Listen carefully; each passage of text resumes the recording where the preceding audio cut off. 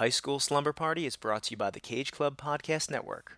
For all things Cage Club related, head on over to cageclub.me. That's cageclub.me.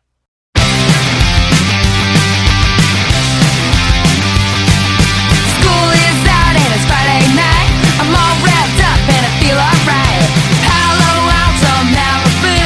This is all we wanna do. I'm at the high school, baby, young, young. I'm at the high school, baby, young, young. I'm at the high school, baby, young, young. I'm at the high school. I'm at the high school. I'm at the high school.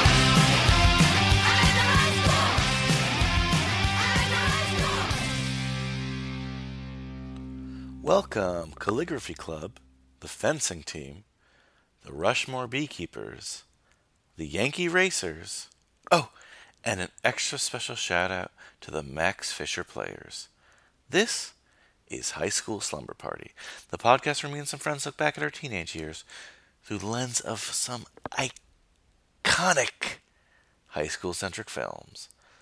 I'm Brian Rodriguez, and the party's at my house this evening. But first, school is still in session. Your freshman year is still in session. Let's chat about your homework. This was your assignment, and I would like to see the results. First off, did you listen to last week's Olsen Twin extravaganza when we talked about New York Minute? Special thanks to Alexa Barikian, of course, for coming on. I think we actually influenced the world a little bit with that episode. So on that episode, Alexa mentioned that she wanted to listen to, it kind of wasn't related to the Olsen Twin thing, but she wanted to listen to the Josie and the Pussycats soundtrack on Spotify, and it was not available. I was like, wow, that's crazy. But I told her that it was available on vinyl, and I actually purchased the vinyl. Thank you, Mondo. Awesome. I'll just say that. But, I posted the picture on Twitter and Instagram, and I think Facebook, and one of our listeners, she pointed out that, I had mentioned that Kay Hanley of Letters to Cleo was on it, and she pointed out that another musician, Biff Naked, was also a contributor on that, and I was like, wow, okay, that's cool. So Biff Naked actually replied. By the way, if you don't know who Biff Naked is, you suck. She's awesome.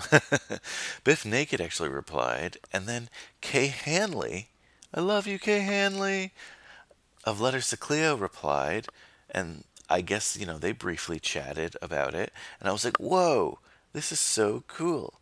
And guess what?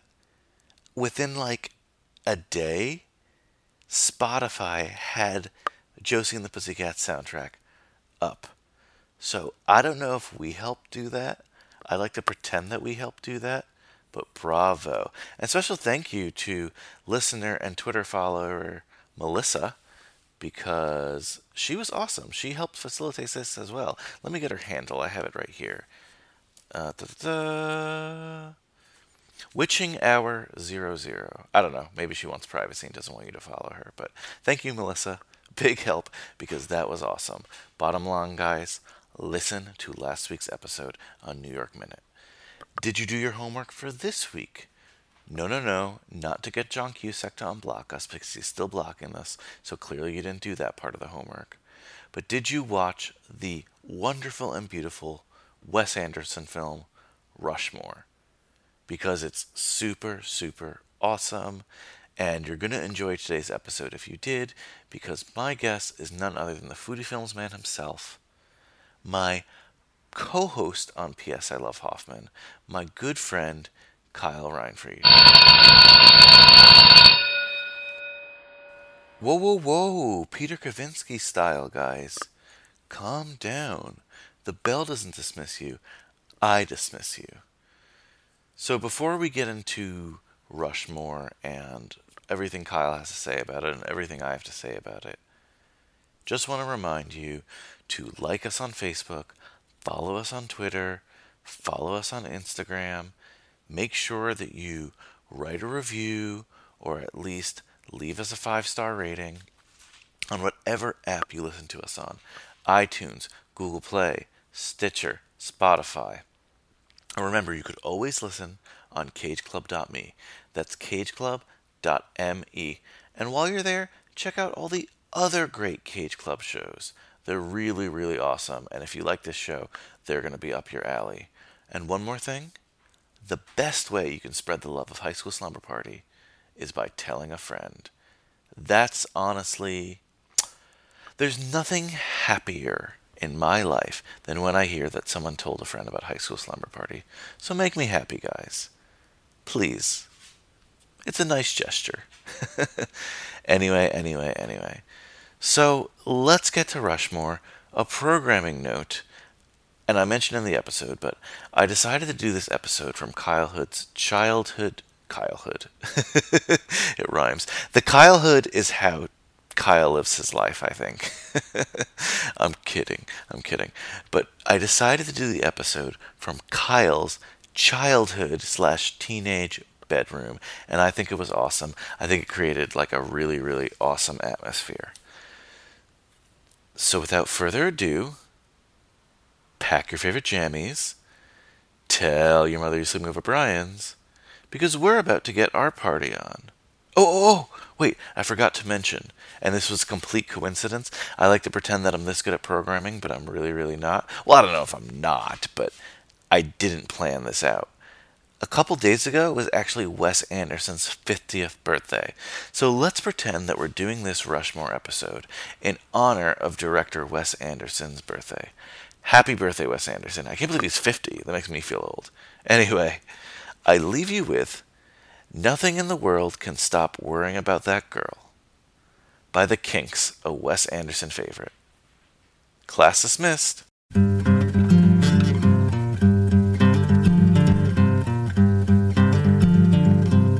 Met a girl, fell in love, glad as I can be. Met a girl, fell in love, glad as I can be. But I think all the time, is she true to me? 'Cause there's nothing in this world to stop me worrying about that girl. I found out I was wrong, she was just too timing. I found out I was wrong, she just kept on lying. Now she tries to tell the truth, and I just can't believe. 'Cause there's nothing in this world to stop me worrying about that girl. Tell me, who can I turn to, just who can I believe? I try to put her out of my mind, she'll only cause me grief. But I love that girl, whatever she's done, you know it hurts me deeply. Kyle, we're in your bedroom. My childhood bedroom. Which is still currently your bedroom? No. Not too long ago, but like stayed home a little longer than I should have. But don't get me wrong, there's a lot of shit in here. But I've went through clothes. I brought like clothes to like Goodwill. But I have like my whole DVD collection, movie posters up still. You know. Now, you said something interesting. You said you stayed home a little bit longer. Are you talking about here, or are you talking about in the womb? Because that's true, too, right? That is true as well. I just, as my dad said, they never cut the cord. It's a Gary Reinfried quote. Sounds like your Foodie Films line, too, a little bit. There's more to cut. Yeah. Oh. Laser accuracy. Zing! Yeah.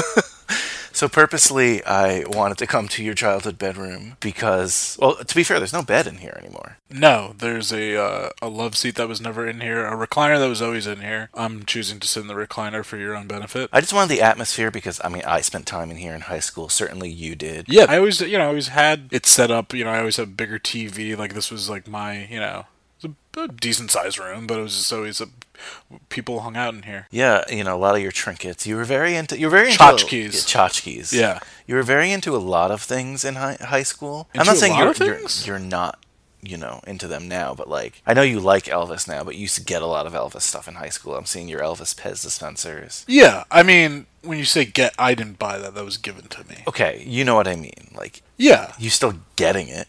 Yeah. No, it was like, I mean, even when it comes to Star Wars and Queen stuff, like that was, I mean, that was always, if you want to get me something, those are safe bets.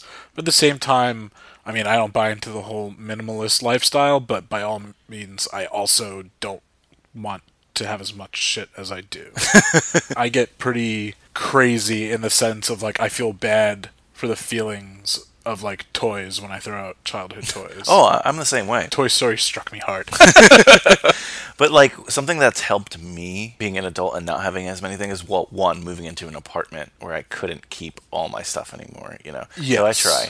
The other thing though is before it sounds so spoiled, but I don't mean very expensive things. But when I saw something I liked, I almost had to have it. In terms Yeah. of like little tchotchke things. Yes. Again, not like a BMW. No. And now I can just say, I don't need to have it. I'm happy it exists. Yeah, that's a good thing. And I mean, my things now are definitely more art, print related, like any kind of movie, pop culture But art. there's a problem in that too. We've discussed it. Like, there's only so much wall space. Yes, exactly. No, exactly. You got me 2 awesome posters. I'm like, I don't really have like a. I also feel bad, like my room, like there's really no more space, and then in my living area, I just like everything that's in there except for like one little area is all my stuff versus my roommates. So it's just like I know that I have them and they will be hung up in like I always thought of doing like a an office seasonal. someday. Oh, and yeah, like your studio. Yeah, that'd be great. But I always thought of having like a seasonal rotating exhibit. Like, these are my spring posters. These are my. Yeah. But we said this too. Like, part of growing up, and you were there. You were okay. But part of growing up is putting your posters in frames. Yes. Yeah, I only had like a few posters that I actually pinned into the wall. And that also comes from the room that we're in. I moved into going into 8th grade. And so, just right away, like, I don't know. Yeah, I got posters and I, hung them up. but I feel like, that's a frames. great Star Wars poster behind you. But I feel like if Yeah. you get that poster now, you're putting it in the proper sized frame, not just throwing it in a random frame. Yeah, exactly. And that's adulthood, that's a good Framing your Star Wars posters that properly is adulthood. That came with the original vinyl. That's a collectible Oh, poster. cool. The other thing I was going to say, you were very into Australian stuff in high school. I remember that because you had your didgeridoo, which I don't see here. Is that in your apartment? That is at my apartment. One of the things you brought with you, but I see your boomerang up there. Yes. A country you haven't visited. I'm surprised. No. But we came here, and first thing I did was, we were doing a little business. We were, going through your DVD collection. Perusing my over 500. Does not compare. I was absolutely in awe of our Cage Club co-founder, the Godfather, Joey Lewandowski's collection. This is, I think, maybe like a fifth of what he has. His house, His dining room is a whole. but his house is like a room, if that makes sense. It's a big house. I don't think it's a small house, but he's got like. It's all him because he lives alone. Yeah. So like he's the posters You live everywhere. alone, Joey. That's not You what I live meant. alone. But I'm saying the DVDs in the dining room. Like Yeah. if we were ever get a roommate, they would have to have the same exact taste. Yeah. Yeah, exactly. Yeah, I get what you're saying. It's one big room. Like it flows. It just the theme. Yeah, of, the whole theme house of is movies. Joey, Yeah, is Joey. Yeah. There's no like tropical House room, Day Joey. it's Yeah. like. But yeah, I mean, you have a fair amount of high school films, and we picked out a bunch of them, and I was impressed with your VHS for high school films. A very different like genres. You Thank had you. Grease, Yeah. which is I think we've discussed on this podcast. I don't know a favorite of yours, but definitely a big thing in your childhood. A favorite in the realm of songs, not the message of the film. Which again, now that I see it, I get the message more than I ever did. It's supposed to be ironic. You can listen to that in the archives, guys. Yes. 10 Things I Hate About You. And they also just announced Oh recently. yeah, we should say that. that there's going to be a prequel movie. That makes a lot of sense. Everyone's saying the same joke. Yeah. Like, isn't there a song about how it happened Yeah. already? Like, do we need? Well, and that's what the movie's going to be called, Summer Lovin'. Oh, God, I don't. I think we it should need be. I should think it should star. Oh God, what's her name? Rebel Wilson, and the guy from Workaholics that she's in a lot of movies. Oh and yeah, I stuff could with. see that. That'd be funny. So I'm sorry. So yeah. And then, Oh yeah, 10 Things I Hate About You, which we just hit the 20th anniversary, I think, for that. Yeah. Yeah, 20th. That makes sense. Yeah. And Yep. classic, obviously one of the greatest. And high Heath school would have films been of all 40 time. years old recently. Say that again. Heath would have been 40 years old. Yeah, It it was just his Heath birthday Ledger's birthday. Better Off Dead, the first, and you were on that episode, but the first film we ever did for this podcast. Yes, I watched it on that VHS for that episode. Great. And To Serve with Love. Who sings that? I don't know who. Lulu. Oh, good call. Did not know that. Great song, though. Great film. To Sir with Love. We'll cover it on the podcast as well. Not your classic high school film, because it's more about the teacher. Yeah, Sidney Poitier. The great Sidney Poitier. So great. I think I watched that with my mom when I was younger. That's like definitely- Lulu's in the film. I didn't know that. I don't know if I knew that either. Lulu plays Barbara, who also sings the title song. Oh. Good to know. Good to know. Yeah.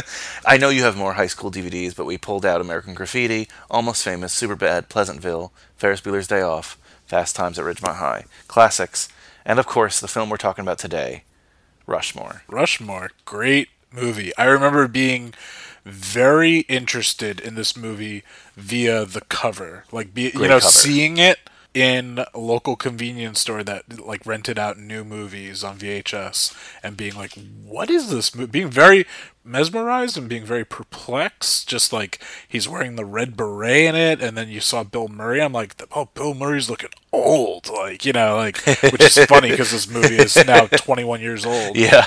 Yeah, just being very, not knowing the whole relationship of it all, because I don't read, so I didn't read the back of the cover probably. And this is a special moment for me today, because this is actually my 52nd episode. I'm not counting this as my year, because I feel like the year should start at 53. Yeah. You know? Sure, yeah. So this completes the year of High School Slumber Party. Mazel So tov. you were on the first, and now you're on... I was going to say the last, but I hope not. No, No, guys. but The last of the first bookends of the year. calendar year. I decided to Of the split my things into- inaugural year. We're still in our freshman year, guys, so relax. That'll end in June. But yes, You should end this show after 4 years. Maybe it depends. It depends if you guys graduate out there. I don't know. there might be Super seniors. Yeah, you might be super seniors. You might have a super senior year, and the movies will be You'd be drudging out at that Lenny point. Cooks. It's a local reference. Sorry.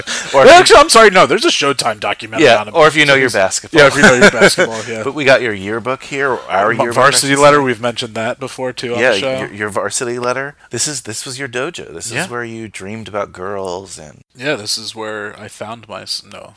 This is. I mean, yeah, I've got a Queen poster, a Bullet poster, a Taxi Driver, a Good, Bad, and the Ugly, and Elvis Aaron Presley. Never knew his name till I bought that poster. Middle name till I... So we're a good double digits of numbers in. Yes. But if you're a fan of the show, you definitely know this voice already. And Kyle, you should know how to introduce yourself on this show. Kyle Reinfried. I always said it in a different way. The Northern Valley Old Japan, class of 2005. Go! It's been a while. Go Golden Knights. And welcome back. And when I said, what movie do you want to pick? I might have given you a list. But Yeah. Rushmore was your choice. Oh, it's so good. Was this the first Wes Anderson film you saw? Yes. Okay, it was not mine. Tenenbaums. Royal Tenenbaums was the first Wes Anderson Which- film I saw. Arguably is that or Darjeeling Limited. Correct me if I'm wrong. Well, I wanted to chat about that. A lot of Wes Anderson fans out there. There are a lot of Wes Anderson haters out there, too. Haters gonna hate, haters gonna hate. I get both sides of it. I'm definitely a Wes Anderson fan. An American empirical fan. But it's... We'll get into, some of the gripes sometimes I have with Wes Anderson. But Rushmore, not his first film. No. That's Bottle Rocket. Bottle Rocket's correct. What, is this his second, then? Yes. But His I would say sophomore this is... Breakout is such a weird I think Max word, is right? a sophomore, so a sophomore film about a sophomore. It's weird, right? He's a sophomore, but they said there's, what are you going to do next year? There's some confusion about that in this film. It's not that clear, but he's certainly in high school, obviously. So, we have Bottle Rocket, Rushmore. Let's do them in order. Yeah. Bottle Rocket, Rushmore, Royal Tenenbaums, Life Aquatic, Darjeeling Limited,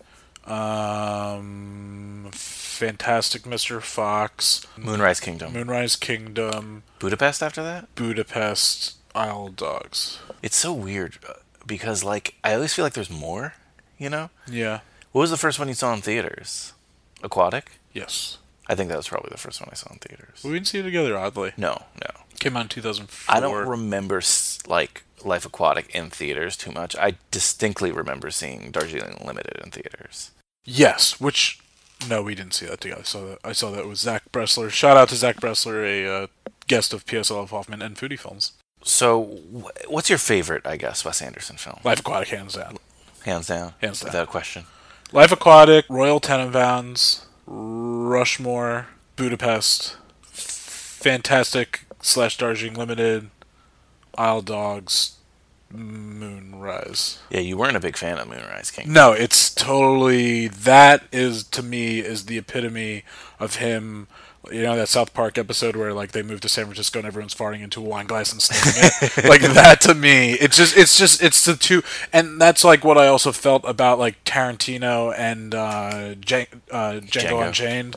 It's just the director just way too much into their own hype and then trying to make it's like Wes Anderson directed a Wes Anderson movie. Yeah, It's look, sometimes I dig yeah. it and sometimes I don't. Like, I'm very conflicted about that aspect of it. We've talked about this before, but to me, so Royal Tenenbaums I loved. I rented it, loved it. Mother didn't understand it. And It was very Norman Bates. Mother didn't. no, she didn't. She's like, I don't get it. Ben Stiller's in this, but it's not funny. Yeah. You know? Yeah, exactly. That's like Punch Drunk Love Adam Sandler. Kind like, of, you yeah. know? But Yeah. it blew my mind as like a writer and as a film watcher. Yeah. It was one of the first films that I saw that wasn't anything what I expected. Yeah. It was so, and like I said, that was my first Wes Anderson film. It was so completely different than the norm. And look, I wasn't watching like Kurosawa films or like European expressionist films. No, but this is probably one of the first like art house movies like you saw. Yeah, exactly. And it was like, whoa. And then I had to see every Wes Anderson film that had come out at that time. Yeah. So 2 others. Yeah, 2 others, but I was like, this is crazy, you know? I got it because of the cast on the outside. I'm like, oh, cool, you know? Like, Yeah. on the outside of the box. But, so, like I said, I bought that DVD, and as I did at the time, I would watch everything with commentary, and I would watch all the special features. Yeah, we were at like a great time of like that was still like new and very exciting. Yeah. I mean, I still love it, but like just with With like streaming, Netflix, we just there's exactly, no and time and stuff. But when you're a kid, you have all the time in the world, and you just.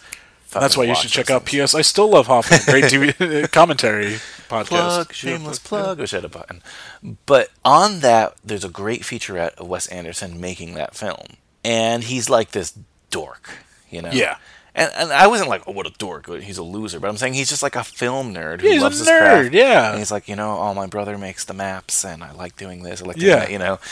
And then, Slightly on the spectrum. Just how we all felt. Like, like, yeah. Yeah, I'm like, oh, this guy's so cool. He's doing his thing. And not that he wasn't cool the next time I saw him, but I remember being in the theater, and they ran that, like, American Express ad with him, and he's, like, dressed like he's and it's a great commercial, but he's dressed like he's a character in his film. He's, like, making movies, you Yeah. know. Is this the right gun? Like, he's, like, walking around. I'm like, Francois! Cut! Not enough smoke and the snow was too loud. We'll go again right away.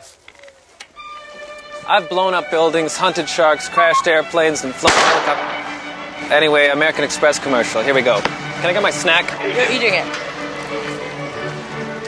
Making movies. How do you do it? What's it like? Let me just tell these guys one thing. It sounds fake. Why would I put on a hat if my best friend just got blown right in front of I'm us? telling you, it sounds fake.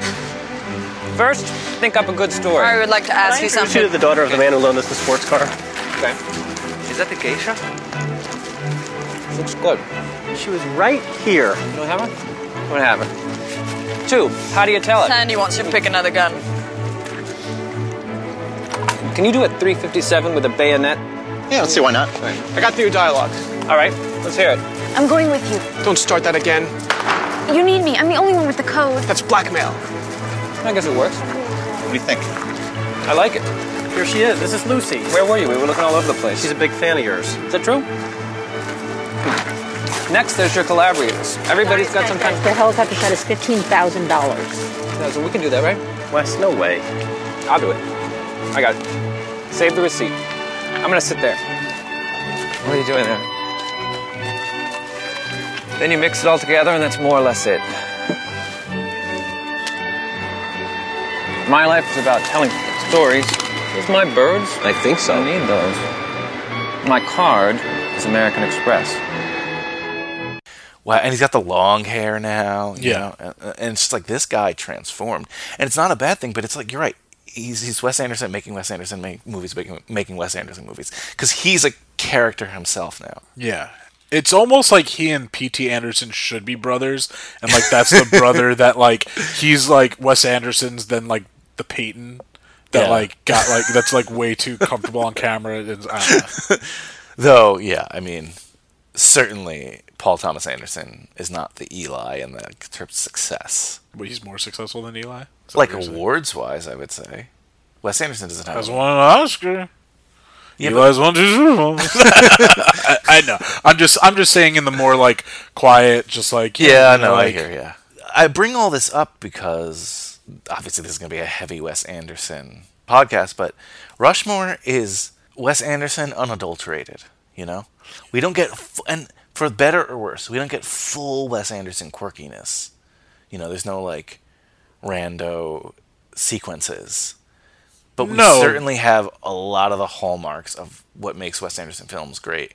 Soundtrack, interesting characters. I would say this is Rushmore is the purest. And you would think that would be Bottle Rocket. But I say this is just because he has more of a budget. So he gets Bottle to Rocket do more is things. more of his Hard Eight. Yeah. You know? Yeah.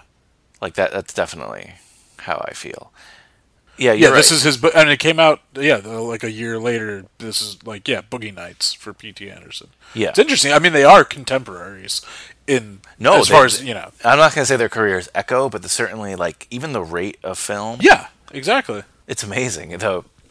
Completely different worlds, and yes, I would say there are not too many diehard Wes Anderson and P.T. Anderson fans. No, and not that I'm a diehard Wes Anderson, but I do love him. But obviously, P.T. Anderson is like I mean, it's him and Scorsese for me are the two, What I can't understand though is, and I love Wes Anderson, and I want him to, like, sometimes I'm too hard on him because I love him, Yeah. But there are some unapologetic Wes Anderson fans. Like, he could do anything, and they won't criticize it at all. Which is, I don't understand that, because someone like Wes Anderson, I think in a heartbeat would be definitely take on criticism, and probably is critical of himself, and then and towards other films as well. Like, I mean, he's a student of film. Like, you see that he definitely is an individual when it comes to filmmaking, but at one point, he watched. You can still see, like, where he gets, at least his comedy, stylings and stuff like that. And even this movie, I was reading, I like my trivia, and I read that they wanted to make almost like a Roald Dahl kind of world, which is very interesting, because then he ended up making Fantastic Mr. Fox on this. So. Yeah.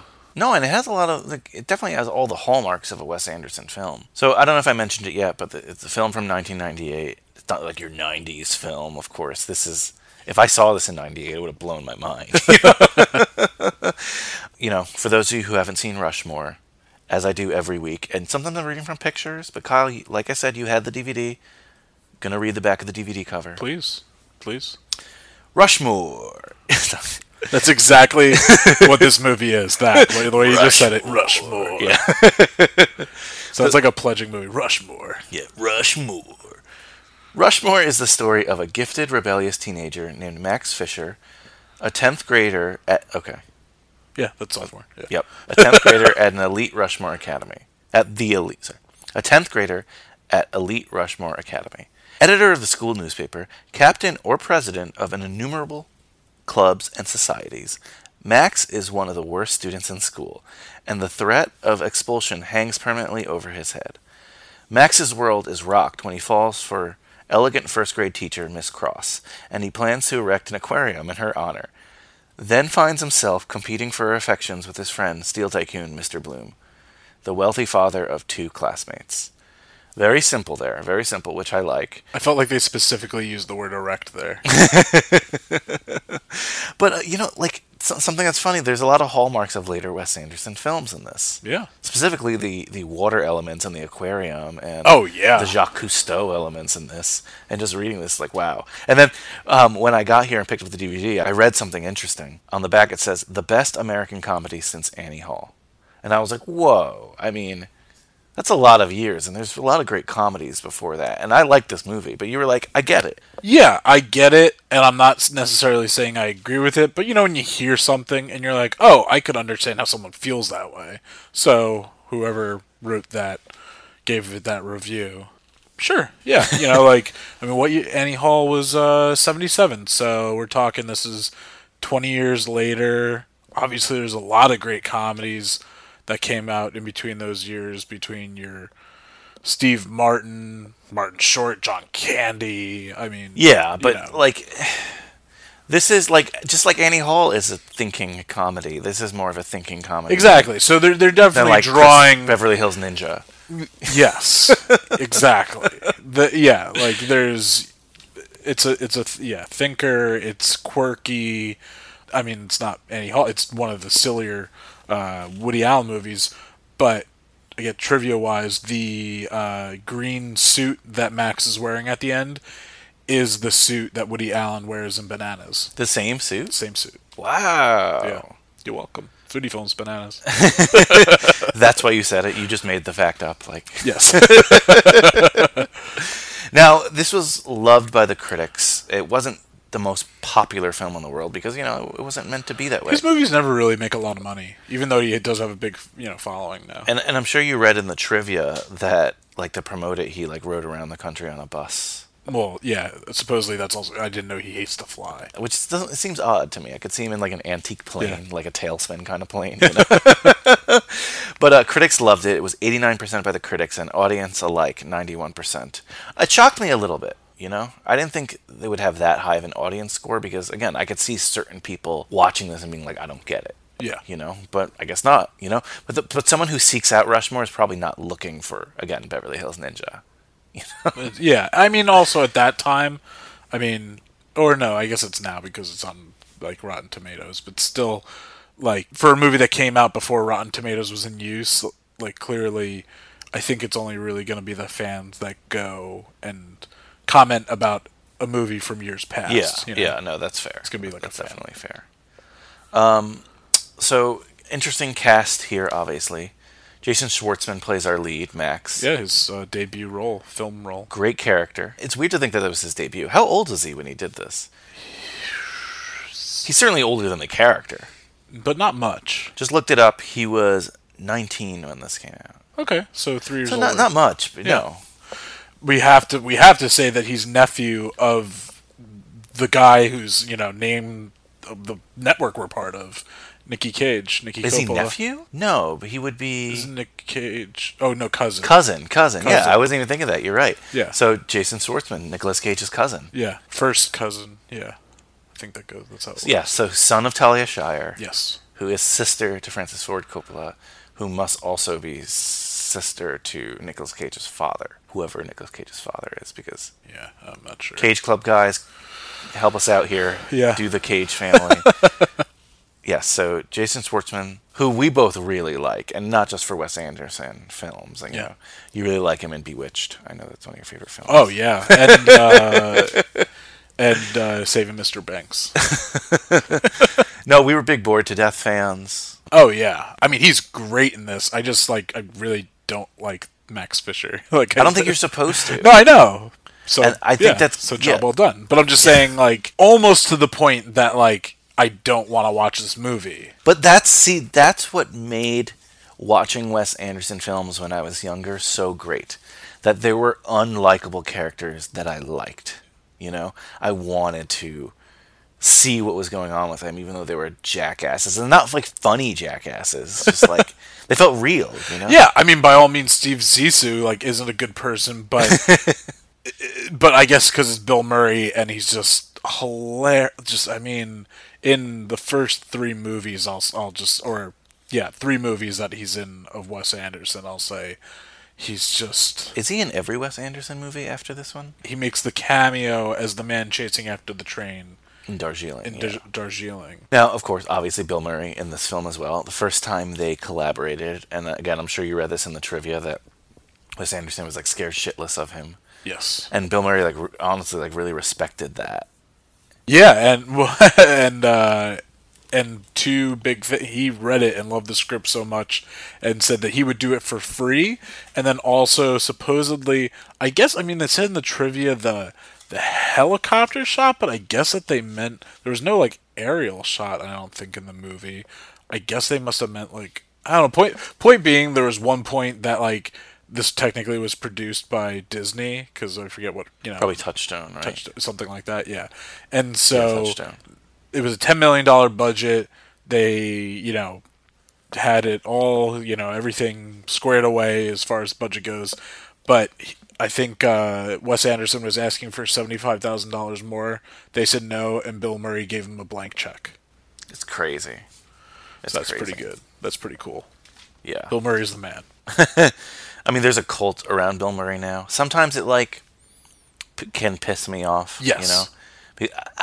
I guess it's like the hipster in me. I don't know. Anytime someone gets, like, infallible, it really gets me It's mad. like him and, like, Jeff Goldblum. Yeah, and I love these people. I love Jeff Goldblum. Yeah. But then it's like, oh, Jeff Goldblum literally can touch anything and it turns into Goldblum. It's like, it doesn't, it's fucking... Yeah, I'm waiting for the next person. Who's it gonna that I love that's gonna happen to? Who's it gonna be, like Hank Azaria? Like, No. Oh, I saw him today. Oh, I told you. Yeah. Just randomly on the street. Hey, Murray. He was in a 3-piece suit, and I was like... He's an attractive man. I kind of want him to be naked. He was keeping it tight. See? I talk that way about men, too. It's so weird, because, like, I haven't watched Brockmire. I think we mentioned it on our show. Like, Yeah. I haven't seen enough of it. Yeah. And that was, like, the first thing I thought of when I saw him. He very much looked like Brockmire. IFC is a great channel. It is a great channel. It really is. Like, it's We're living in a good time. We could say that. living in a great time. There's just really... There's so many things I love about this movie. Olivia Williams. I don't really, like...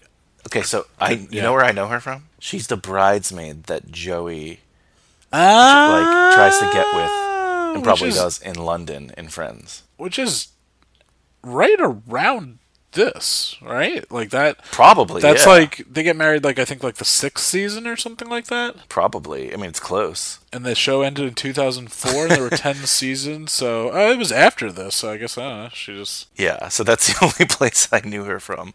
Yeah. But I always liked her in this film, actually. Oh, she's great. Brian Cox. Fantastic.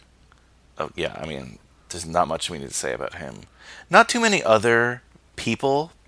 We get the Pagoda, Kumar Palana. Yes. So someone we definitely have to mention, because he just passed away this week, was Seymour Cassel, who plays Bert Fisher. Max Fisher's father, the barber, who's great in this film. I forgot how good he was in this film, because honestly, like, I was thinking of him from, like, Royal Tenenbaums. He's like... Yeah, the elevator operator. Yeah, the elevator operator, and... I mean, he's been in a bunch of stuff. He's in one of my favorite comedies, which is Beer League, which I'll eventually cover on Foodie Films. I didn't realize he was in that. Yeah, he plays a character named Dirt, and he's just amazing. He's just, Wow. It's just a dirty movie with Artie Lang and Ralph Macchio, and it's about Jersey, and it's about a adult softball league, and Dirt is their pitcher, and he's just the veteran of the team, and Seymour Cassel has so many fantastic lines in the movie, and he's absolutely great voice, hysterical. right? Like, he's great voice. I mean, he's just a veteran of the industry, working with one of the greatest directors, independent filmmakers. Talking about Wes Anderson, independent filmmaker, definitely. I without reading this, I would put good money on it that he was like, wow, wouldn't it be awesome to work with an actor that worked with John Cassavetes, and which Seymour did. So a lot. Yeah, no, he's like his Bill Murray. Yeah, it's funny. You're right. Like, I'm looking at it now. Yeah. Another film he was in, Nicolas Cage film. One of my favorite Nicolas Cage films, Honeymoon in Vegas. Oh, wow. Yeah. So, tremendous career. He seemed like he lived a good life, certainly on screen. Yeah, what's like the last like kind of because I mean, he was up there, but I don't think he's really done anything to. I mean, I could be wrong. He was 84. Maybe he was 84. Sorry, scrolling a lot. So the last thing he did was Silver Case Director's Cut. The last 5 he did, you can't even like click them. They're like Okay. He was a guy who worked. For example, in 2014, he did 6 films. Okay. But like none of them were. So I mean, 2014 was 4 years ago. So around like 80 years old, he was still acting. I just wasn't sure. It seemed like he did a lot of like. Yeah, he was and that comes from working with people like Cassavetes. They were just that they were workhorses. Beer League was one of his last bigger films. Yeah, which isn't a big film at all. He guest starred in it's a cameo. I didn't even remember it was him in Flight of the Conchords. He was like briefly in that. He played like a 50s gang member in like a gang episode. He was hell of a career. Yeah, hell of a career, and just a very like a sage. Like it's just weird. Like it's kind of interesting that they have him playing Max's dad because he is, I mean at that point. You could say that he was a guy like in his 60s. He like could be Max's grandfather as well. So it's kind of interesting. I mean, we don't know the dynamic there, but they have when I say great relationship, I don't mean they have a great relationship with each other. He's very warm to his son. Yeah, it's a good on-screen relationship for us to see. So yeah, no, definitely want to bring him up. I mean, we get also Luke Wilson in this film. Hey, we get 2 Wilsons. No, we get 3 Wilsons, technically. All 3 Wilsons are on camera. When is Owen Wilson on camera? He is a picture, and he's Rosemary's husband. Oh! Technically, there's a picture of him in the background. I didn't know that. Yeah. Wow. Yeah, it's true, because we get Luke Wilson and we get Andrew Wilson. Yep. I don't think we've had a Wilson on the pod. Oh, no, we did. We had Andrew Wilson, believe it or not. Playing the coach. In Whip It. Yes. Yeah, he's in Whip It, yeah. I think I've had Luke Wilson home fries. Home fries, yeah. Yeah. I'm a big fan of the Wilsons. We take for granted like film snobbery that we know like the Wilsons came up with Wes Anderson. Yeah, wow. It's deep blue hero stuff. Chewie, have you even seen Star Wars? What is it? Scariest environment imaginable. She's growing. She's learning. She's figuring out things. Discovering her body. I love how we just did Armageddon. His lines of Armageddon. Yeah. But that's like Armageddon, like Philip Seymour Hoffman, Twister, quite possibly. Oh yeah, Owen Wilson, Armageddon. Yeah, Armageddon. And I love Owen Wilson. I really do. An early career of many deaths. And I think Owen Wilson, like Owen Wilson written films of Wes Anderson's. Oh yeah. To me, are I don't want to say better than like Noah Baumbach. It's tough to say. There's a difference. I brought this up because there's a lot of people who think Owen Wilson's just a ha-ha funny guy. Yeah. But remember, I don't want to bring this up, but he had like that suicide thing. He's got a dark side. He has a dark side, and you see it in the films. Yeah. Not to bring up Tannenbaums again, but obviously like the Richie Tannenbaum suicide scene is definitely like from the brain of Owen Wilson. And Steve Z. This is what he calls it. Live Aquatic. And he's one of the co-writers of this film. I don't know if we said that yet, but him and Wes Anderson wrote this film together, and it's obviously not 100% based on their lives, but even Owen Wilson got kicked out of prep school. Yeah. So he, compared himself to Max a lot. They shot this in Texas, where they're from. It makes so much sense. Like, Wes Anderson films feel prep schooly, if that makes sense. I don't know if it's true or not. All his films are, specifically like this. All his films, because they have a detail to them that's very ornate, like a prep school. I see. Yeah, I get. I'm not saying education. That's like I don't mean that at all. I mean like, how there's a pomp and circumstance in a prep school. Think of the crest of a prep school, right? Yeah, and just the fact that he's into, like he said, like, oh, my brother does the maps. Like, he's a finely tuned machine. Yeah, it's like a pageantry. Yeah, I get it. Okay, that makes sense. Yeah, about it, where it's not like there's no grittiness in Wes Anderson films. Maybe in some of the actions of the characters, but even when the character does something gritty, it's not in a gritty way. If that makes sense, it's in a very almost stage way. His most separate film. Again, I can't just like not including Bottle Rocket. I just it's like because money. He couldn't achieve his dream yet. But I would say is Darjeeling. Yeah, but even that, and I agree with you because it steps 100%. away from the ensemble. It's just, But even that obviously has like Wes Anderson elements, and it's Yes. still very ornate and pretty. To the nitty, like every inch of that film. oh yeah, everything exactly. Well, what were we? Oh, just when we covered Moneyball recently, I'm like, wow, this is a perfect movie, and it was something that specifically for, not to shamelessly plug, but for P.S. I Still Love Hoffman, where we're rewatching movies, from P.S. I Love Hoffman, and we're doing a commentary. Since we're doing that commentary and I'm talking about it right when we're watching it, I'm really looking at the details and really nitpicking the stuff so we, can have something else to talk about. But just like in that movie, Bennett Miller really, you can tell everything in the background had a specific purpose, the staging of the characters, and so that's like that to the extreme with Wes Anderson. Like, Oh, absolutely. especially from color palette to costumes. I mean, that's the stuff that really makes that, and then his dialogue is what makes the stand out. And it's funny because like Max's plays to me, obviously the subject matter are not Wes Anderson things, but it reminds me of something that a young Wes Anderson theoretically would have tried. Would have, to put together, loved to have tried, yeah. And we know this now in hindsight by seeing his later work. Yes, and this is also kind of the start to like his kind of trilogy, because this is very theater, Tenenbaums is book, and Life Aquatic is documentary. That makes sense. I like that. This was a movie that, speaking of high school, very much covered and analyzed in my high school film class.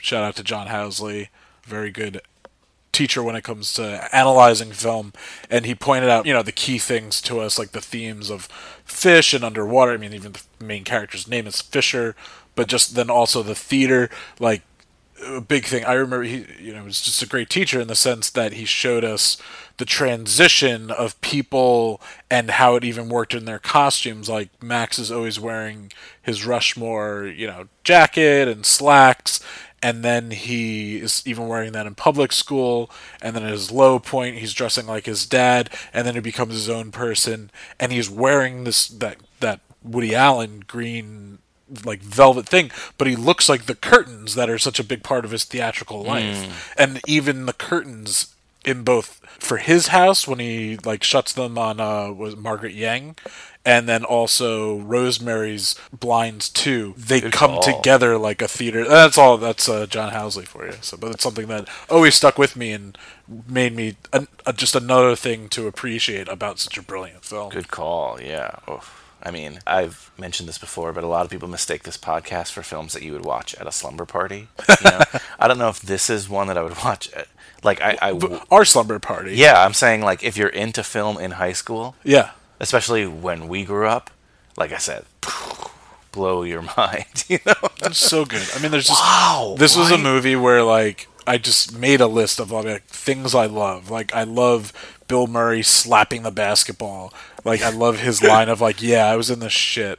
I love the Scottish kid, just like the way he says Jaguar. Yeah. I mean, just a great soundtrack. The whole just Rosemary and Bloom and the carrot exchange. Yeah. Like there's so many. Don't brush over the soundtrack. Like all these Wes Anderson soundtracks are so good, and this one is no exception. I mean, it was $10 million budget, but or something like that. It wasn't a big budget, but I don't know if like he just finds music that is not as expensive as you would think it is. Well, I know there's also in some situations, I mean, we covered it specifically on Boogie Nights and how, whatever that band was, didn't allow the song Boogie Nights because they didn't want it in a movie about pornography. But there are some musicians, if they own the rights, they'll work with you. So maybe that was, I don't know if he reached out to people, but, it's a possibility. I mean, I guess it's possible.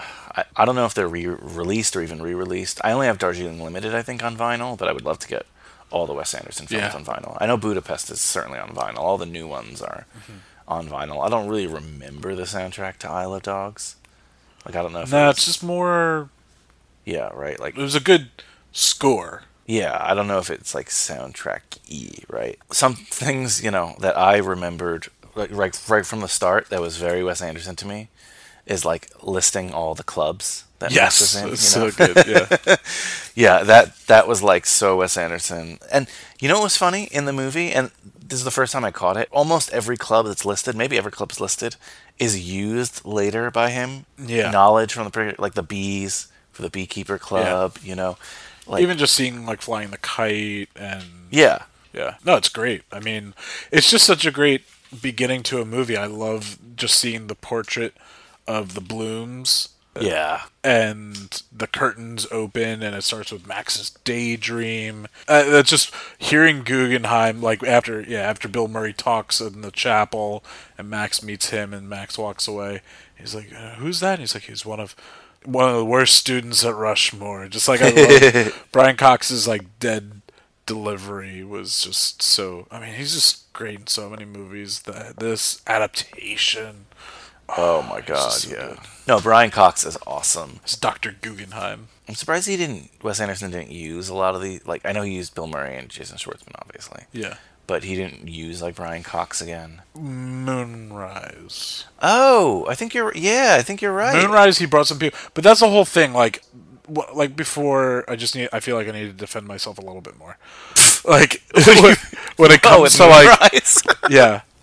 Well, I mean, you've got Bruce Willis, so that's like the first time, I think that's the only time we worked with him.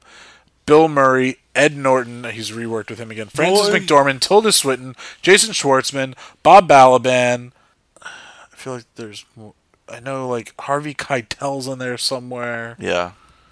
It was just, I don't know, it was just too, like, that was the whole thing. Like, Bill Murray had his resurgence, and that was like, it was like, oh, like, I mean, he was funny, but it was, kind of a different role for Bill Murray.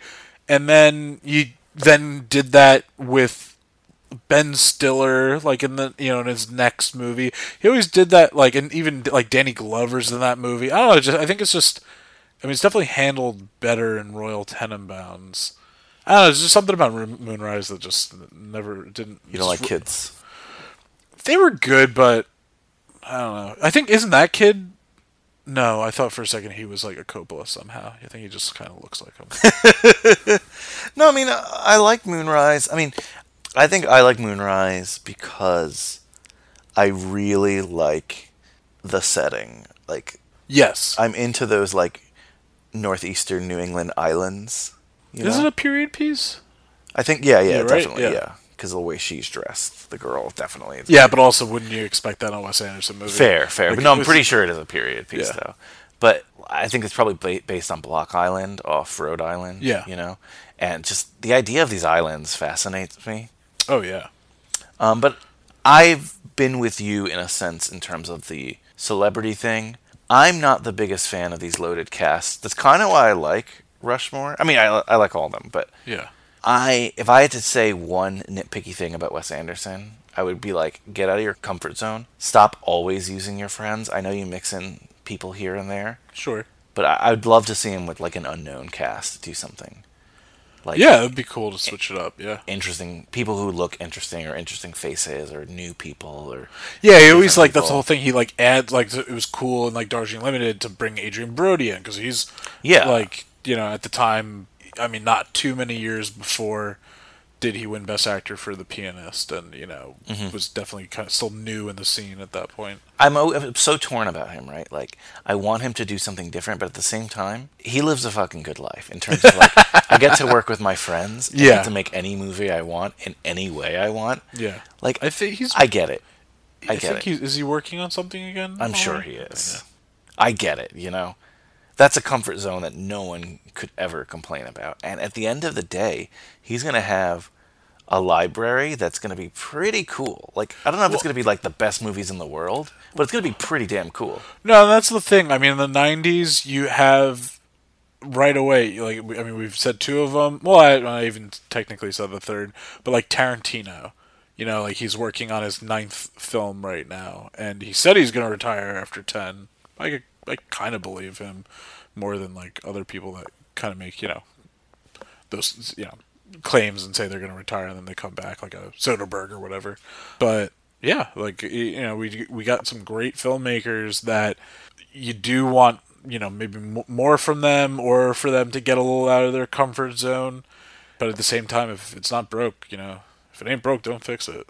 And that's definitely what it comes down to with Wes Anderson. Is I really do love even I don't hate Moonrise, but like I really enjoy all of his films. I can't say that for you can't say that when you get into even the great directors like Scorsese or Spielberg. Like you're gonna find ones. Yeah, because they're not yes, they have their own style. I mean, obviously, Scorsese has their own style, but they're not stylized in a sense that every Scorsese film isn't a mob film. No, they're definitely people that they almost like Wes Anderson. And yeah, we'll just leave it like those three guys, and then I almost feel like we should put a third with Scorsese, Spielberg. George Lucas, your favorite? Nah, because he just hasn't made or even Coppola hasn't made as many as them. I don't know. De Palma even hasn't made as many as them. But point being, they almost seem like guys that kind of change with the times. Versus these guys, I mean, I know they're younger, but they found what they're good at, and they're just like, let me just keep like they all their films look like they're in the same world. Yeah. I guess that's what I'm trying. Even in Tarantino, some of his do. Yeah. But that doesn't happen in the case of Scorsese and Spielberg. So, what did you think of the Rushmore Academy itself? Like the setting there and the element, the private school, if you will. Yeah, I mean, so it's a private school. They had a chapel, but it's not a Catholic. It seems like there's some kind of Catholic or Christian element because they had a chapel. It seemed like they were forced to go. You know? And there's priests around campus in various jobs. Okay. But it's not like Saint Rushmore's, Yeah, it seemed then, if, being a Catholic high school, pretty liberal in the sense of, like, the arts and, like...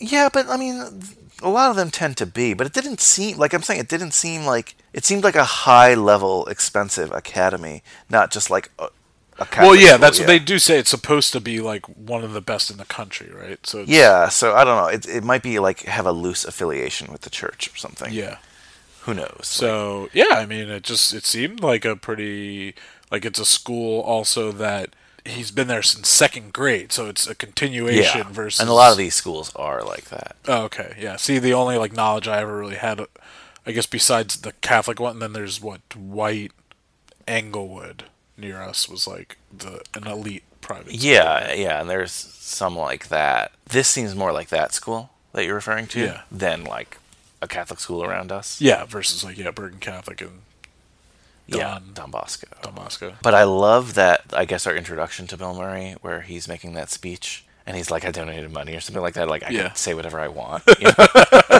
Well, I love that he just has it typed out on, his, what do you call that? His company's, correspondence. Oh, the stationery. Stationery, thank you. It's just, those are, the attention to details in Wes Anderson movies that he has fun with. That, it's he loves crests and he loves, title design. And it's just so much fun. I love how much he hates his ginger sons in the movie. And did you read that IMDb fact about them? Yes. Said he hated them in real life. Yeah, hated them in real life.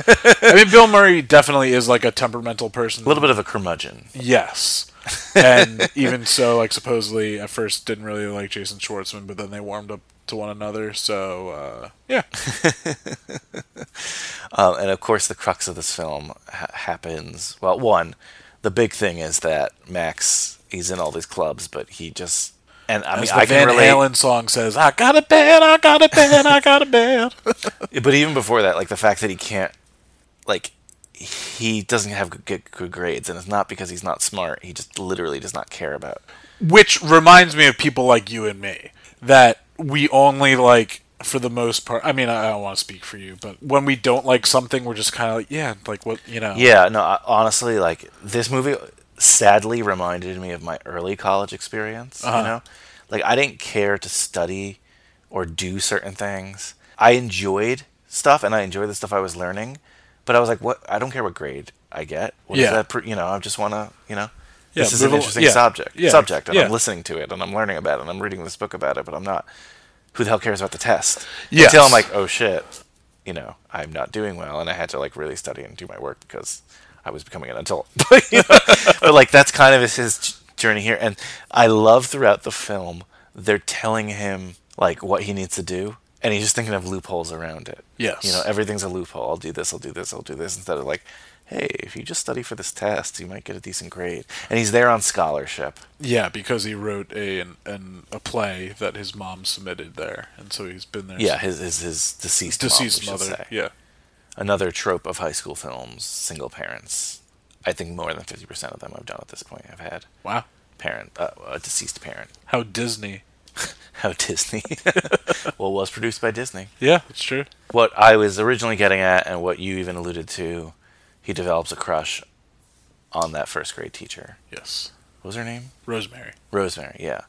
And at first it's innocent, but it develops into something that's kind of, especially on this watch, a little bit scary, you know? Yes. Well, there's a lot of the men in this movie. Well, when I say that, I pretty much mean Max and Herman. They're very similar to each other. Yes. And that's what, I mean, he says, like, oh, I see a bit of you, like, you know, in or me, a bit of myself in you. Yeah. And offers him a job. And, yeah, it's just, they're become obsessed with her. And, I mean, that's what, it comes to that great line of just, like, you know, she was my Rushmore, and then Max saying back to, to Herman that she was mine too. Yeah, because like it becomes evident, and he even says it, that Rushmore is the only thing that he loves. He doesn't love school; he just loves being there and being a part of obviously, Max. Yes. And Herman is the benefactor of the school. His sons go there, but he's almost anti everything. Oh yeah, like you said that he's like find the rich kid, and he's just like that's just such a great speech. Like it comes from like a guy that made his money, and then we find out that he served in Vietnam and was in the shit. Oh yeah. Wait, what does he say? Like, were you in the shit? Were you in the shit? So you were in Vietnam, if I'm not mistaken? Yeah. Were you in the shit? Yeah, I was in the shit. Yeah, I was in the shit. So good. Like Bill Murray's like, and this is where his dryness gets to shine. Like with this dialogue, it's just, I mean, it was definitely, he might have not written it specifically for him, but there was no better casting. No, and again, that's a big reason why he reuses him. Like Bill Murray knows how to deliver Wes Anderson dialogue perfectly. Again, so he develops this friendship with the rich benefactor in Herman. He develops this crush on Rosemary, and he, like, to him it's not weird that she's like an older teacher. He almost feels like it's almost like he sees himself as an adult because he has all these various interests. Yes. I like how, what's his original play? Like, it's like a Serpico kind of thing? That's one of the, that's an earlier play that we see, yeah. Is that the play? Yeah, that's the play where she comes and brings her boyfriend, who's Luke Wilson. Yes. And he's in, like, the medical scrubs. Yeah. Great little character quirks, right? Oh, yeah. And then they go out to dinner. I love that dinner scene. It's so uncomfortable. Great foodie scene. Great. Oh, you can count it. It's so uncomfortable, though. I like your nurse's uniform, guy. These are OR scrubs. Oh, are they? Well, they're totally inappropriate for the occasion. Well, I didn't know we were going to dinner. That's because you weren't invited. Take it easy, Max. You were the one that ordered him a whiskey and soda. So what's wrong with that? I can write a hit play. Why can't I have a little drink to unwind myself? So tell me, Curly, how do you know Miss Cross? We went to Harvard together. Oh, that's great. I wrote a hit play and directed it. So I'm not sweating it either. Can we get a check, please? What do you think you're doing? Getting a check. No, you're not. Excuse me. I just want to thank you for accommodating us. You see, we only thought we were going to be 3, but someone invited himself along, so I apologize. Quite all right, sir. Okay. Very well.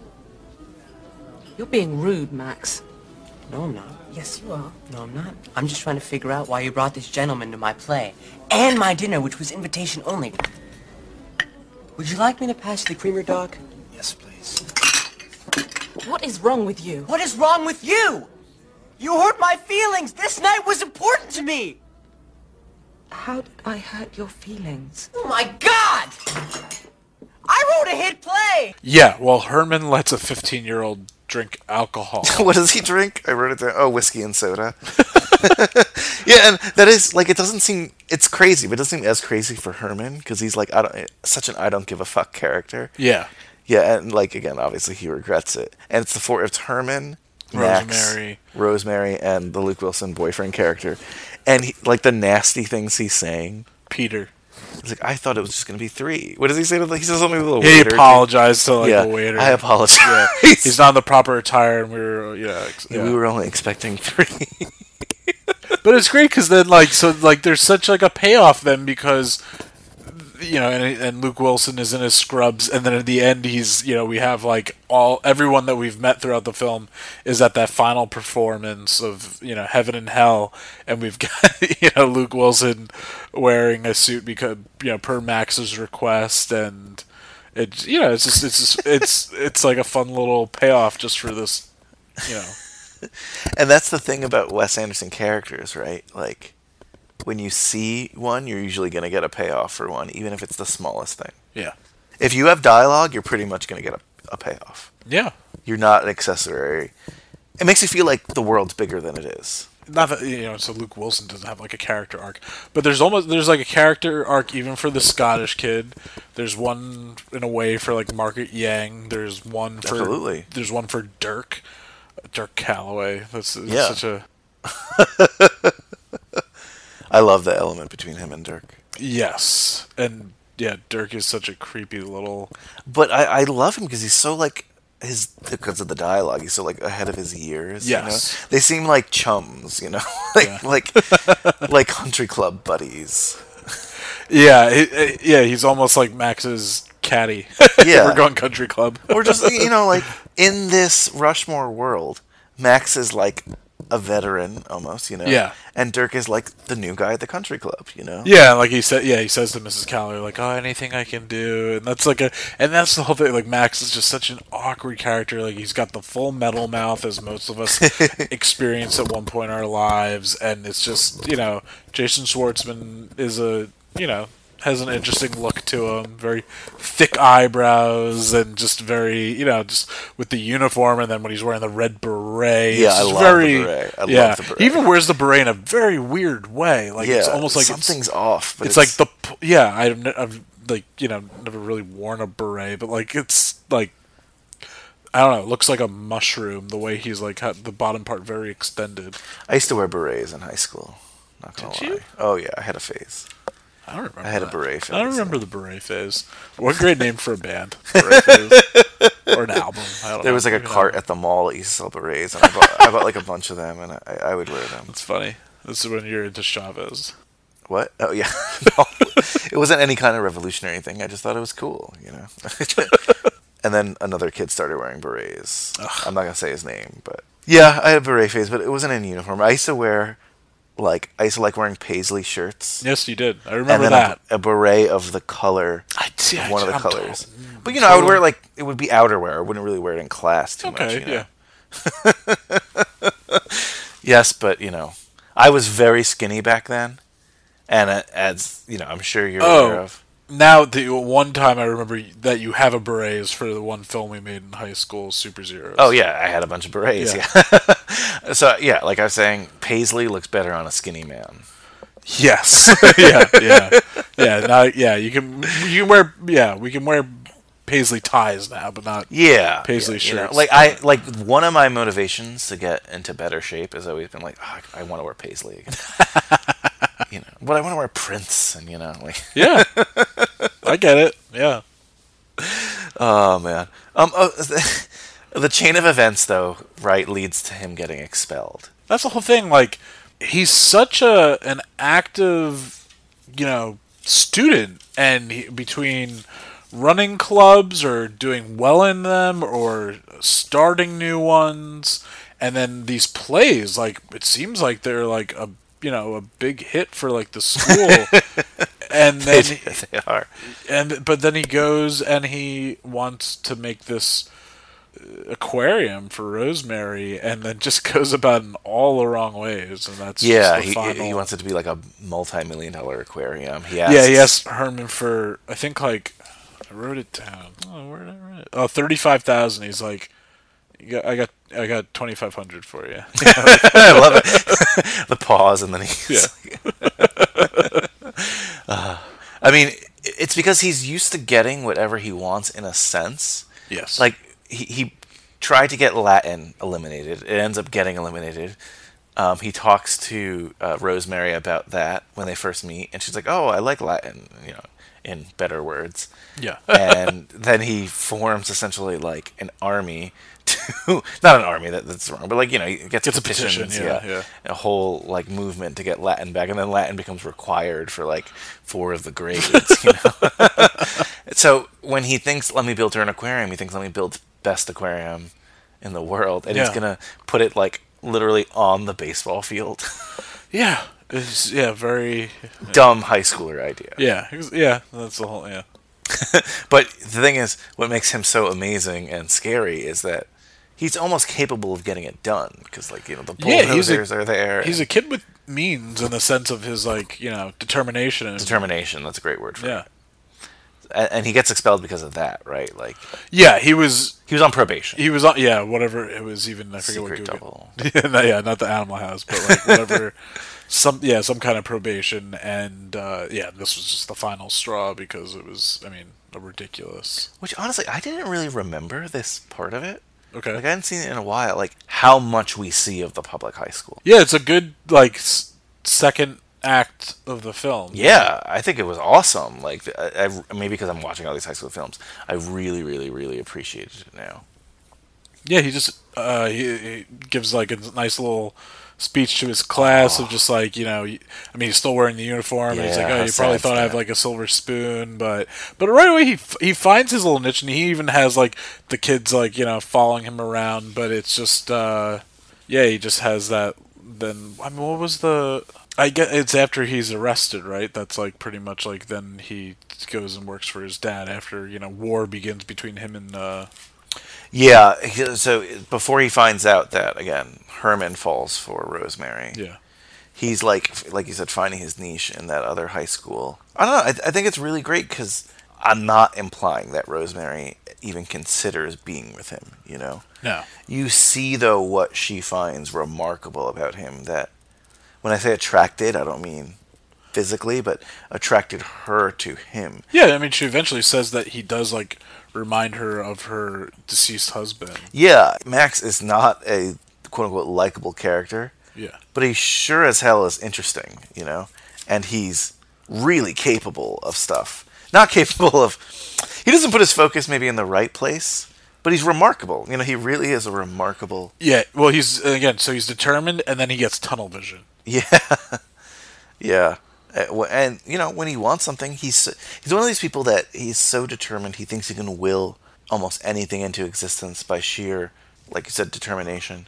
And usually does. Yeah. So when he doesn't, it rocks his world, Yeah, for sure. And then Herman's married. I don't know if we mentioned that. Yes. But she's clearly having an affair, so... Yeah, so she's having an affair, that pool scene. Oh, that pool scene. I love Herman throwing golf balls into the pool and then climbing on top of the. It rivals the Graduate, and Herman just diving, cannonballing into the pool, and then that little kid, even that very aquatic kind of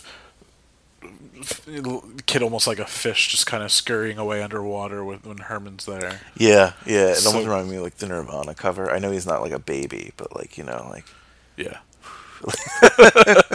Herman's falling for Rosemary is interesting, Yeah, he's a guy that's put all of his energy into his work.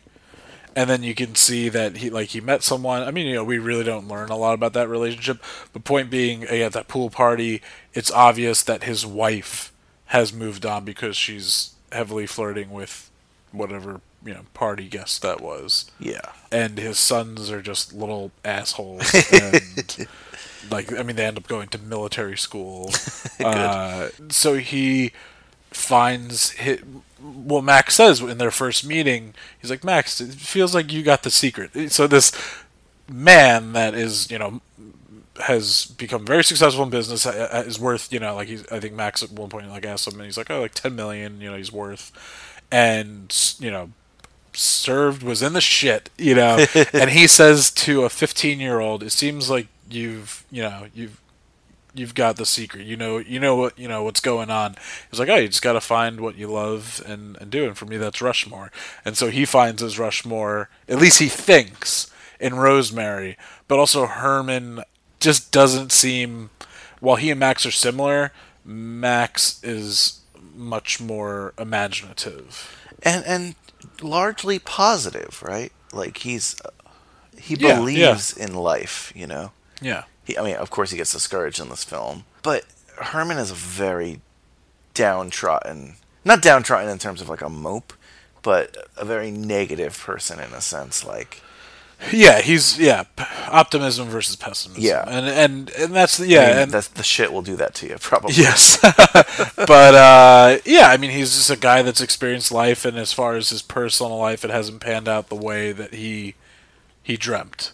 And both he and Max have moments of going to Rosemary and trying to help the other out as far as their relationships with Rosemary, and one of the last times Max goes to Rosemary,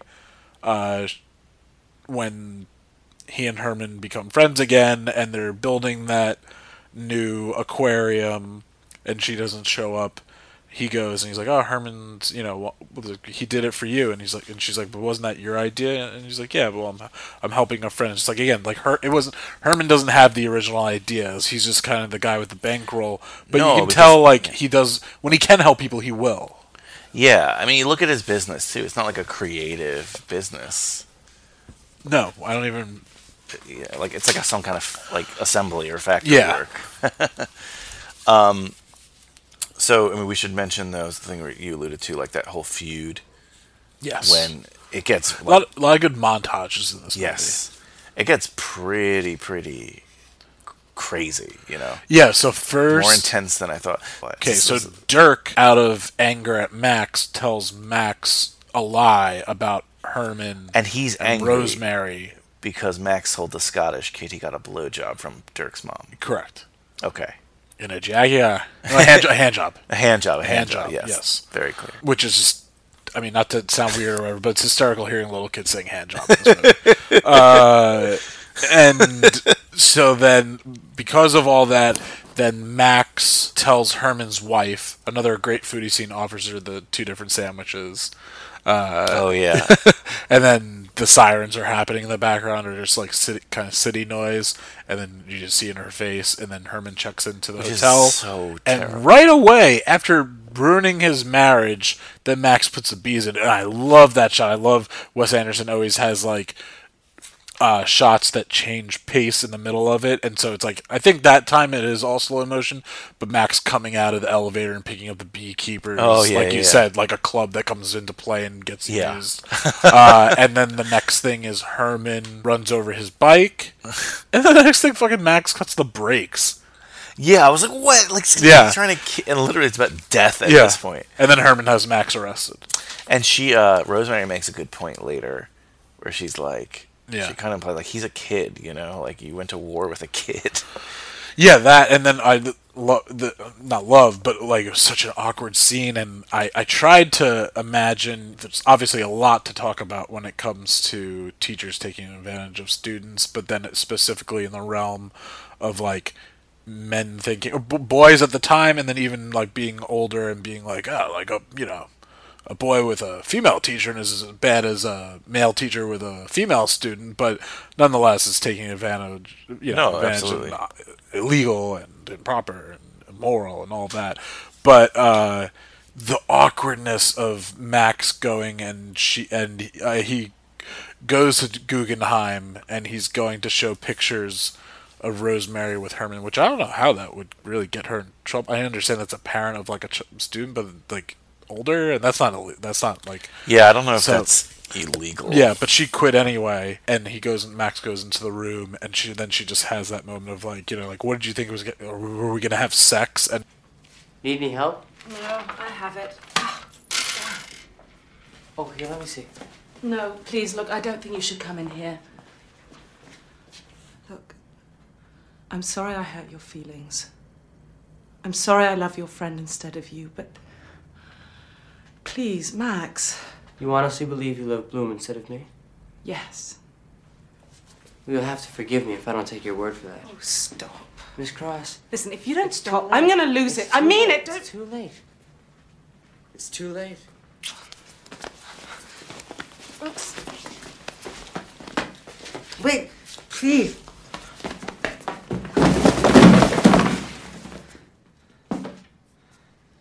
I got kicked out because of you. No, you got kicked out. Rushmore was my life. Now you are. No, I'm not. What do you really think is going to happen between us? Do you think we're going to have sex? That's a kind of cheap way to put it. Not if you've ever fucked before, it isn't. Oh my God. How would you describe it to your friends? Would you say that you'd fingered me? Or maybe I could give you a hand job. Would that put an end to all of this? That's a moment you realize, like, you know, for Max, trying to be a more mature, you know, individual than he is, like, he's just put back into his, like, child innocent place right then. Like, yeah. Not just, like, just, you know, he was in love in the sense of just, you know, like, fucking butterflies in a meadow versus, like, not, it wasn't over anything carnal.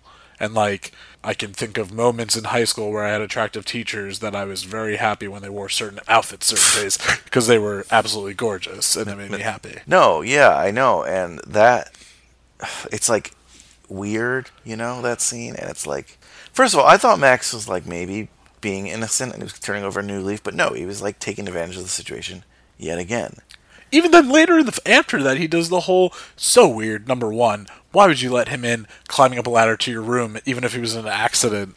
And I love that, even, it's so theatrically, like, staged and lit, and the rain, and the bike, and the, you know, like, and then he has stage blood on his head, but he climbs up a ladder to her bedroom window, or actually, it was, like, her husband's childhood bedroom, and it's a twin bed, and right away, like, when she walks back stays in there, though. And, like, he puts a cassette on, and it's just, this movie has a lot of uncomfortable moments. Absolutely, it's super uncomfortable. And like you said, like when she says the sex thing, like, do you think we were gonna have sex? Yeah. It's like, it brings it from almost a fantasy, like, certainly a fantasy, but I'm saying like a fantasy-ish film, to like so reality. And like I said, you see like the shocked child of like, you know, just, that, I don't know what to compare it to in a non-like sexual, but like way, but you just have those moments when growing up where you get a harsh dose of reality. Yeah, like she has that line at one point where she says something along the lines of like, fucking is not romantic if you've had it, you know? Yeah, you would know. Yeah, exactly. Just like, I am a woman. Yeah. You are a child. You know nothing. Leave me alone. Which is totally, as the male gaze in this movie is very heightened. Oh wow! I mean, they're both putting her on a pedestal. You know, yeah. So I don't know if we talked about the whole. No, we didn't. So there's a whole element too with him, and we talked about it a little with when he works for his dad at the barber shop. Yes. It's like sad, but like, I mean, there's nothing wrong with being a barber, but no, but it's just sad for a 15, like, finish high school. Yeah. You know, or like also as a father, like that, like when he's like you think you go back to school, that question makes more sense for like a college student. Yeah, that conversation. That's not like he's not a dad that's like trying to be his son's friend, but he just seems like probably. I mean, you know, he's been a single father at this point for at least 7 years, I guess, 8-year-old to 15-year-old. Maybe the mom was the enforcer as far as like the rules and stuff, but he's just, you know, that conversation you wouldn't expect for a high schooler. No, but it underscores though like some of Max's adult qualities. You know, it's like he's just accepting that this is his life, and his father knows that that's not him. Yeah, he said. Yeah, we always like thought, you know, something political and, you know, that realm. So the entire film, he's telling Bill Murray. Max is telling Bill Murray that his father, what is something that like neurosurgeon? Yeah, neurosurgeon. That he's a neurosurgeon at the hospital. And it's, I love that exchange between him and Luke at the end. Luke Wilson. Yeah. Like, oh, you're a neurosurgeon. No, I'm a barber, but I, people, normally get that confused. But when Bill Murray comes into the bar, like they kind of patch things up, and he brings him into the barbershop and introduces him to his father. And, and the barber chair too. There, gives him a shave and a haircut and cleans him up, and then they have that working out montage. Yeah. Well, before that though, they use that Cat Stevens song, which I really like. Oh yeah. I forgot what it's called. I enjoy Cat Stevens as well, but I know you're a big Cat Stevens. I wouldn't say like I'm a big Cat Stevens fan in terms of like, I really like Cat Stevens music, but it's not like I know all Cat Stevens albums. Yeah, you're a fan of his hits. It's not like you're like into the discography. Yeah, exactly. Like, I've never really heard a Cat Stevens song I don't like. I don't know his like music now as like Yusuf Islam or whatever, but like classic. The Cat Stevens, Father and Son. Hits, The Wind is the name of that. Yeah. I think that's also Father and Almost Son Famous. is used in Guardians of the Galaxy. Guardians of the Galaxy, yeah. The Wind is used definitely in Almost Famous now. I think about it. Like that era of Cat Stevens, obviously, it's great. Amazing. Like I said, I love the shot in the barber chair. I mean, how do we get to our ending? Why am I like forgetting? So one of the last scenes. Max is still like at his low point, and he fakes that accident in front of Rosemary's house, and then he's hanging out with Dirk, and Dirk has forgiven him, and he's flying a kite, and Margaret shows up with her plane, and that's the moment that Max like then has like an aha. And she's great, by the way. Oh, she's really great, and I don't know if you caught this, but. He has the exact same exchange with her that Rocky had with his mom, with the whole "let me see without your glasses." Yeah, which is a nice little. Yeah. There's other Coppola. I mean, like the the play at the end is very. I mean, even the poster, it's Max's face, very much Brando, Apocalypse Now. Coppola, Oh, there is very Coppola. You're right. There are a lot of Coppola tie-ins. I didn't even think about that. Yeah, but So so Max has his like aha, and Dirk, he's like, write this down, and that's that's when he gets like that green velvet suit. Oh, but by the way, I love when Margaret. He introduces Dirk and Margaret. It's so proper and country clubby. He's like, Margaret. I don't believe you, or something. Wait, what is it? Something along the lines of, do you know Dirk Calloway? Yeah, just the name Calloway. Yeah, like the way it's like the introduction's done. Like, hey, this is my friend Dirk. Yeah. Hey, nice to meet you. It's all very proper. Yeah. But and then we have, like you're saying, like we're building to this final play, really. Yes. Which is at the public school because he's still there, right? Yeah, he's still. Yeah, it's all. He never goes. He never goes back to Rushmore, which I found interesting. Yeah, but Guggenheim goes and sees the show. But so it's like Max, he then finally becomes him, his new self, is doing what he was doing at Rushmore, but at the public high school, has his new ensemble, tries to help Bloom with the aquarium, and then pretty much it just... he's tying up loose ends. He gets the Scotsman to be in his show, and he has, the big moment of like pretty much the whole cast is at this new show of Heaven and Hell. Yeah, it's like a Vietnam play, which first of all it looks awesome. It doesn't look awesome in the sense like that would be a good play. I mean, everyone there seems to like it, but the effects for that kind I love even his Serpico play that he has like the L train like in the background. It's like a small, I like too that he puts the Scottish guy in the play. It doesn't really make a lot of sense, but like Esposito, Semper Fi. This is a different kind of war. We are making progress.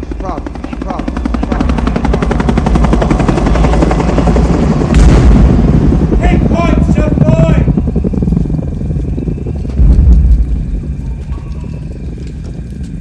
How long you been in country, soldier?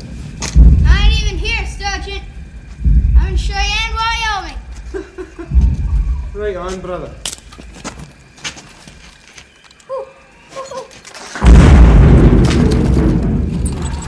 Let's rock, Esposito, I repeat, let's rock!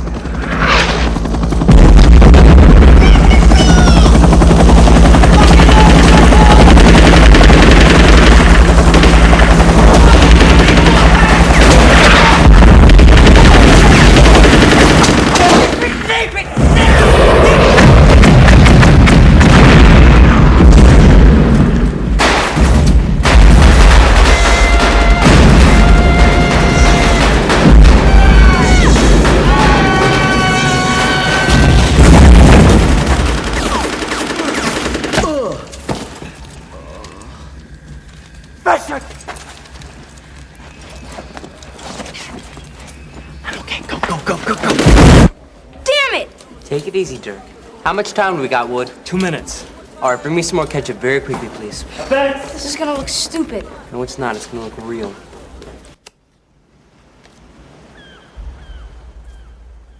Adios, Esposito.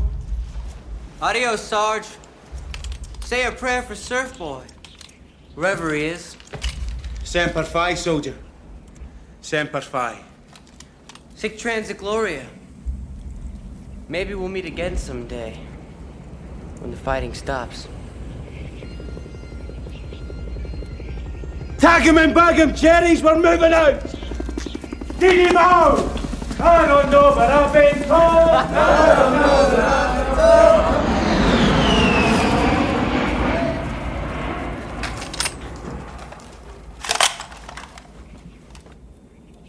Hello, Esposito.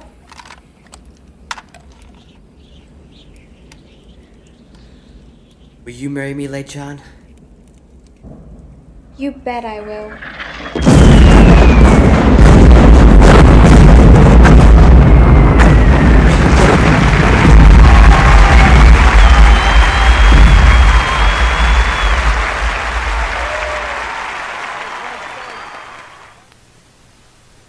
And then he's like, I got a part just for you. And then he's like, basically, he's like, I always wanted to be one of your place, Fisher. So and Margaret, and they like fall in love in the play. Yeah. And you get to meet the Yangs, too. It's like, oh, yeah. It's one of these movies, like, I bet you, look, I'm sure there are a ton of Wes Anderson film podcasts. I mean, that seems like that would be a thing, right? Yeah. Wes Anderson films are hard to really explain because they're so visual, you know? Yeah. And the dialogue is so different. Well, no, that's the whole thing. Like, I love, that's what, I wrote that, like, I have just that list that I kind of read before of just, like, moments that I love, and, like, even towards the end, I love Bloom crying at the play because he was in the shit. Yeah. Like, I love Bill Murray hiding a beer in the hospital when they're, like, when he and Max are talking and he's all disheveled. Max at a moment of like it's outside the barber shop and he has the 2 pins and he's like, and Bill Murray, I'll take punctuality. Yeah. It's just like little things like that. And even there's like the way they're talking to each other at that final, like when they're dancing. Yeah. You know, like oh can yeah, I cut in? Ooh La La by the Faces. Yeah. The Faces, sorry, not the Faces.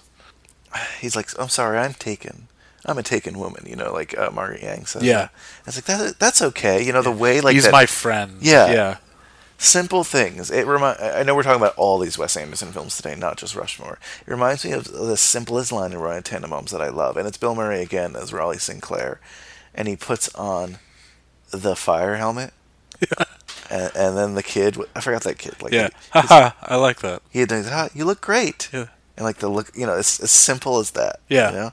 And yeah, he does that head cock. Yeah, but well, because Raleigh is such like a serious adult in that movie, and then he gets to be like almost every kid wants to be at one point a firefighter. Yeah, you know, and like Wes Anderson has these little moments that they're hard to describe if you don't like. I couldn't describe it to you if you weren't in your head seeing the visual thing I'm talking about. Yeah, I mean, hey, using the song "Ooh La La" at the end of like, I wish I know. Wait, what? Wait. Sorry. I wish that I knew what I. It should be really easy. Yeah, it should be really easy. I wish that I knew what I knew now when I was young. There we go. Yeah. It was just me trying to sing it in the higher key that threw me off. I apologize. And then I got like, what is it? I wish that I know. Damn it! I knew what I knew now when I was young. It's just, yeah, it's so good.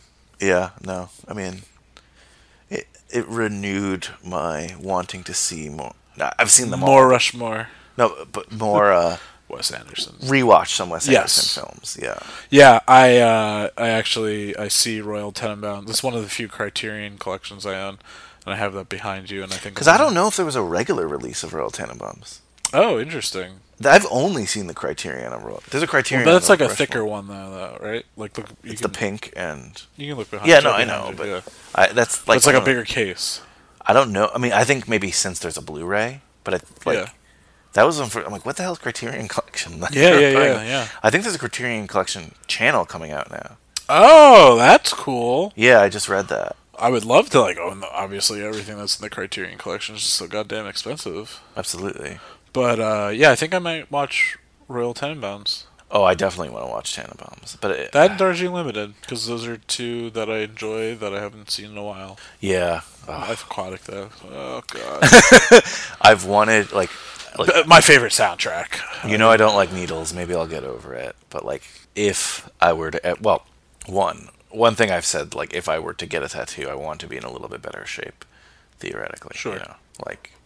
Just whatever. But a little svelte, yeah. I gotcha.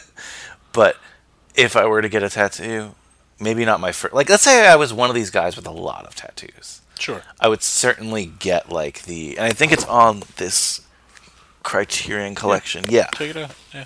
I definitely would get this. Let's see if you still have it. Oh, I just know this by heart. It came with these. Yeah, it came with these colorful things. Yeah.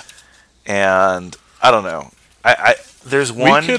We could do something foodie films wise, and we can go out. We can check out the outside of that building. Oh yeah. Video. Our mutual jaded friend actually lives a couple blocks away. Oh wow! Yeah, that's around where he lives. Our mutual jaded friend, Wesley Vina. We know you're out there. You're so jaded. You've been on the show. You'll be on the show again. But I don't know. I would like to get a Mordecai, Fly Mordecai. Yeah. I just kind of love the imagery. I love the beautiful filmmaker. Anything else you want to say in particular about Rushmore? I think I pretty much said all the little things I love, and yeah, it's a masterful film. I think it's his purest film, and he's just someone that hasn't disappointed me yet. I mean, Moonrise came a little close, but it just wasn't. You're just bound to. It's like Star Wars. You're bound to then get. Well, okay. Well, no. I guess it's a whole prequel trilogy. But there's just even anything that you love. There's gonna be. You're bound to be let down at some point. And so I guess with Moonrise, maybe that was the closest it came for me. And the same thing, like I said with Django with Tarantino. I don't hate either movie. It's just if I had to, if you had a gun to my head and you said, what's your least favorite? I can tell you those are my least favorite. But that doesn't mean, but that's still in comparison to, I don't want to pick on any filmmakers, but just either of those films are a lot better than the best of other filmelmakers. Who's the guy in SNL who does a really good Christoph Waltz? Oh, I forget. You know that guy? Yeah. It's funny because Christoph Waltz, he's a good actor, obviously, but he gets awards for playing the same guy. Yeah. Yeah, exactly. His character in Django is a nice version of Hans Landa. Yeah. And he won and he beat our main man, Philip Seymour Hoffman, from The Master, and I will never forgive the Academy for that. He can't... Yeah, fuck that. Yeah, because, he got it already for that. Yeah! Yeah! It's not like The Master was the same as Capote, but that's another podcast. That's another podcast, topic. And also that's supporting versus lead actor. So, let's not... Both Christoph Waltzes were supporting, so... Yeah, fair. Good point. Well, Kyle, then, kind of speaking of which, and Hoffman and stuff, but, we can plug that together, but I'm sure you got a ton to plug for Foodie Film. Yeah, we've, with Foodie Films, been doing some fun things. It's kind of, just keeps growing, and I'm understanding it a little bit better. Right now, we're kind of in a cool phase where, so we release a podcast episode every other week, and then in those in between weeks, release a video. But even when I release the podcast episodes, I've kind of been doing these. I've dubbed them first cut, and those tend to be with guys that are. And I would love to get. And I say guys, and they have been just men so far, but I would love to get some women on too that are very established in the food industry. So Pat LaFrida, Chef Paul Denimule. And I'm trying to think if any more have been released by this point. Maybe George Motz's episode. I'm sorry, George Motz. I even said it wrong in the beginning. I was very embarrassed. And it's M-O-T-Z. Not like the apple juice. Yeah, exactly. Gotcha. Motz. And yeah, so we had episodes like that, but then we're still doing episodes, and those episodes were really talking about their careers, and we talk a couple of food scenes, but we're still doing episodes that we're talking films, and I want to have you on again soon. I want to look at our list. I know we're doing, even in there, we're doing like our little My Dinner series, but I think the next one that you come on, I just want it to be one of the films that we would love talking, whether it's Big Night or The Trip or something like that. Absolutely. So just really fun things, and I hope you guys are listening. I hope you guys are enjoying when listening, and please... cutting more, right? Cutting more. Cutting more? I thought there's more to cut. Oh, there's some... Yes. As I say, there's more to cut. So, yes, fun things on foodie films. Now, I got a good question for you. Please. I love a good question. Well, I hope I why have a did good you not answer. promote P.S. I Still Love Hoffman? Oh, okay. No, that wasn't really my question, but I just remembered it now. Because I did already. No, I know. I'm just kidding. No, my question is, as I ask my guest every week, what slumber party you bring to sleeping bag, but what Wes Anderson themed sleeping bag? Ooh, a nice Under the Sea. Because I love the way it was definitely the making of for Life Aquatic, and he was just like, why am I going to shoot real underwater? He's like, that's been done. I want it to look different, and so I love the colorful stop motion, which kind of then leads on to Fantastic Mr. Fox and Isle of Dogs, and so I love the way that his underwater world looks. So definitely something with those fishes and the seahorses and the leopard shark. Yeah, that's cool. That'd be cool. Yeah. Yeah. The yellow submarine on it. That'd be fun. Yeah. And by the way, I think I asked you what slumber party would you bring to the sleeping bag. I obviously meant what sleeping bag you bring to the slumber party. Just want to clarify that. Someone on Facebook did a Oh, we talked about this because I had already done it, but you were like, hey, it's Kristen Stewart's birthday. Okay, yeah. Why don't you post something? I think one of the Twilight movies is in high school. And I had already made the picture, so I was right on board with you. Yeah. I posted it, and someone literally wrote, and if I could look up your name right now, I would. And I don't care. It's all fun. They're like, of all the Kristen Stewart movies, you picked that one. But I'm like, honestly, what other Kristen Stewart high school movies are there? I'm sure there's some. Maybe Adventureland counts? I guess, but still, that's it's never specifically said. Yeah. I think they might be college students. And then also, how young is Joan Jett supposed to be in The Runaways? That's what I was thinking, maybe that movie too, but What the I'm sorry, you see her face, what do you think of? Twilight. Exactly. It's not And you know what, this is social media, when we're posting things, we want, you're casting a big net. Yeah. So, also, yeah. And honestly, I haven't said this in a while. Whoever you are, I'm not criticizing. Well, I haven't said this since P.S. I Love Hoffman. You're on notice. No, and I love the comments, and comment again. And if they want to be negative comments, whatever. I would just what do you expect me to do? You know? Yeah. That was one where I don't think I had a hot take or a controversial point. But haters gonna hate, I guess. Haters gonna hate. I think my Wes Anderson sleeping bag would be just the matching what is his kid's jumpsuit name? Yeah, Ari and Uzi's Adidas, tracksuits. So just that'd be fun. The red with the white zipper maybe and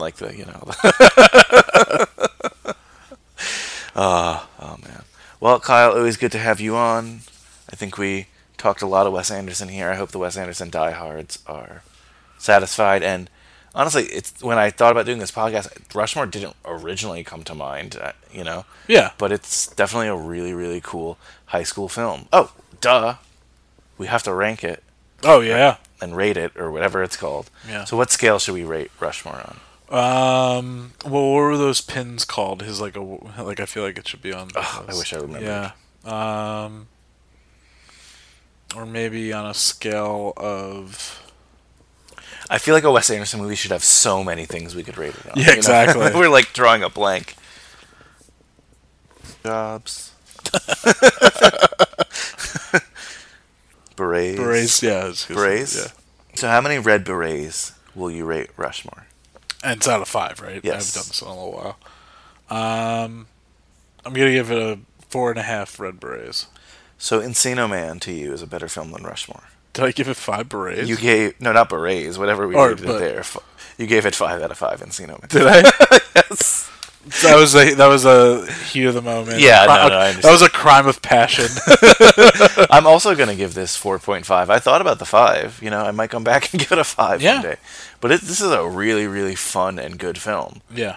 You know? So yeah. That's at the very least 4.5. Might be, thinking about it, certainly at the end of this podcast, it's going to be one of my favorite high school films. Well, yeah, it's easily going to be, I think, also then just one of the better films. Yeah, yeah. You know, like it's just. He's going to be one of the better filmmakers that like will have made a high school film. Absolutely. So yeah, I don't think he'll make another one. He seems to be in like broader worlds now. I mean, Moonrise wasn't that long ago, and he did Kids Camp, and I mean, you never know. But I think he's someone that he doesn't like then repeat. Like, yeah, he just. Even like Tarantino, like then his next one is gonna be, that Summer '69, and he's doing his period pieces and that kind of stuff. But anyway, so 4.5 red berets. I can't believe. Did you mention this, that you have the Fantastic Mr. Fox thing on your shelf? Oh, I did. I forgot, and I got that at a promotional thing where I met Bill Murray, Jason Schwartzman, Wes Anderson. I love how we're at the end of this podcast and that has not come up. I'm like, about to close out, like looking at my notes, and then I'm like, is that a foxtail? Oh my god, that's like a foxtail from Fantastic Mr. Fox. I wore that when we saw Fantastic Mr. Fox in theaters together. Yeah, you mean Dan? So, any quick thing about meeting Bill Murray and Jason Schwartzman and Wes Anderson, all three people, and Meryl Streep. Yeah, Meryl Streep is great, and I'm not putting her down. But that was not a part of this film. Yeah, not. They're exactly who you think they would be. Like they play. Yeah, Wes Anderson. Like at that point, like the American Express. Like he dresses like an Italian filmmaker now. That's what he does. That's what he does. And he's very tall and he's got skinny. He dresses like he looks like the foxes, and he looks like very tall. He's got his like kind of little past ear length, like almost shoulder length hair. Jason Schwartzman was like very quiet and like sure, I'll take a soda. And then Bill Murray was just total like Dr. Venkman Bill Murray. Like that's great. I sang with him. We sang Downtown by Petula Clark. So sorry about that. Guys, I hope you stayed this long to hear that, all the people in this film are exactly who you expect them to be. Downtown! That was full Bill Murray. On that note, thank you so much, Kyle. Thank you. So big thank you to Kyle. You know how they say, like, the man needs no introduction? I feel like Kyle also doesn't need a post-reduction? That's definitely not the word. Whatever it is, you guys know Kyle by now. That was a really, really fun episode. It got me watching more Wes Anderson films. And I can't wait to, like, rediscover him. This was a different high school film than I'm used to watching, but it was awesome. So, big thank you to Kyle. Next week's a big week. Because as we mentioned in this episode, this was our 52nd episode. So that's right. Because people have told me I should, and I don't like to bring the attention to myself, but whatever, I'm celebrating my birthday next week. And I've decided, by the way, not my real birthday, the show's birthday. I should correct that. I'm celebrating High School Slumber Party's birthday next week. And to celebrate it, we're going to watch and talk about, and you guys for homework have to watch it too, 16 Candles. So, what's the story? You got a guy or? Yes, 3 big ones, and they went blood. Her name is Samantha Baker, and today is her 16th birthday. Fred, she's gotten her boobies. Oh, I'd better go get my magnifying glass. They forgot my birthday. Classic. This is the single worst day of my entire life. Universal Pictures presents... Score, a direct hit. 16 Candles.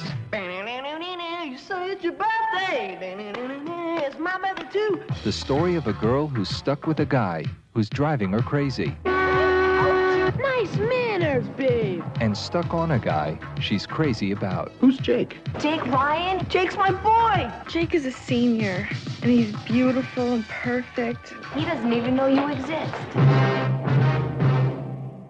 He smiles at me and I don't say anything.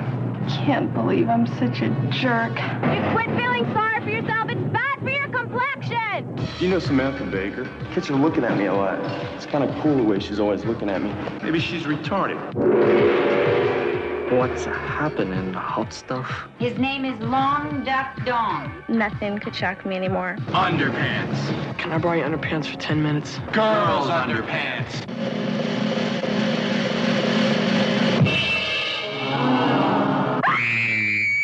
Hate that rock and roll rubbish. Everybody in this family has just gone totally out of limits.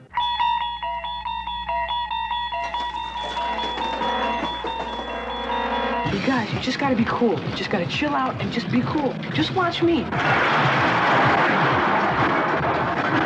Why, you little scuzzbag. I'll let you take Carolyn home. She's so blitz, she won't know the difference. Jake, I don't have a car. You can take mine. I gotta get out of here before anything else terrible happens. She's stuck between a half-wit Very hot, very hot. and a heartbreaker. I want a serious girlfriend, somebody I can love, that's gonna love me back. Pretty intense, huh? Over. Everyone she knows is either on her case You know you're the one I want to buy, huh? or out of their tree. Bonsai! It only happens once in a lifetime, This has got to be a joke. and once is enough. Happy birthday, Samantha. This is getting good. 16 Candles.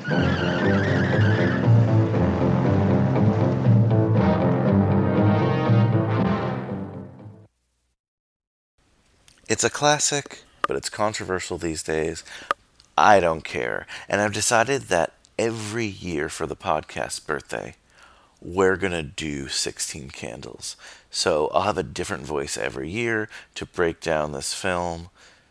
This year, though, I'm bringing one of my very good and closest friends, Jenny O'Connell, on to talk about 16 Candles. Trust me, it's going to be fun. Happy birthday to High School Slumber Party. So don't forget again to like us on Twitter, or I guess follow us on Twitter, like us on Facebook, follow us on Instagram, tell a friend about High School Slumber Party, visit us on cageclub.me, that's cageclub.me, or wherever you get your podcast. Rate, review, do the things that help us, put this product out there. I do this for free, and I appreciate you listening more than you know. I'll get into it more next week. But thank you so much for helping me sustain this for an entire year. I can't believe it sometimes. I can't believe I edited 52 episodes. And you know what? A lot of people around me can't believe it either. But that's another story. I leave you with a song. Of course, like every week. Ooh La La by Faces. Later, dudes.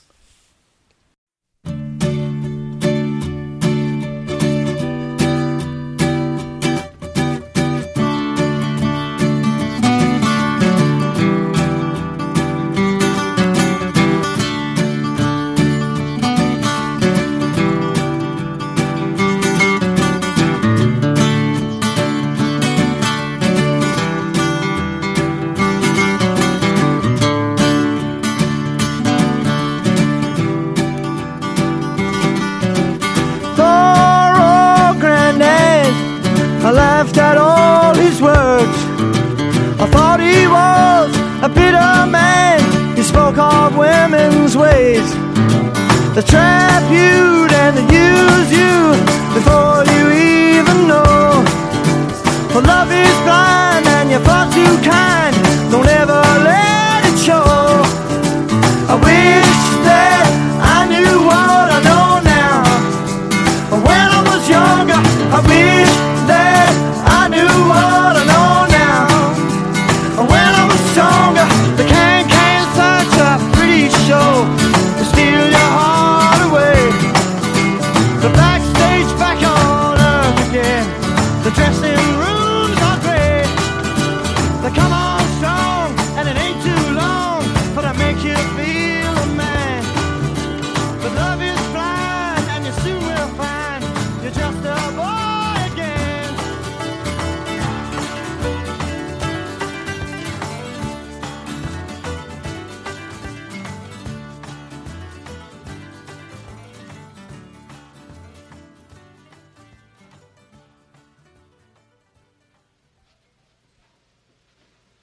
You're still here? It's over. Go home.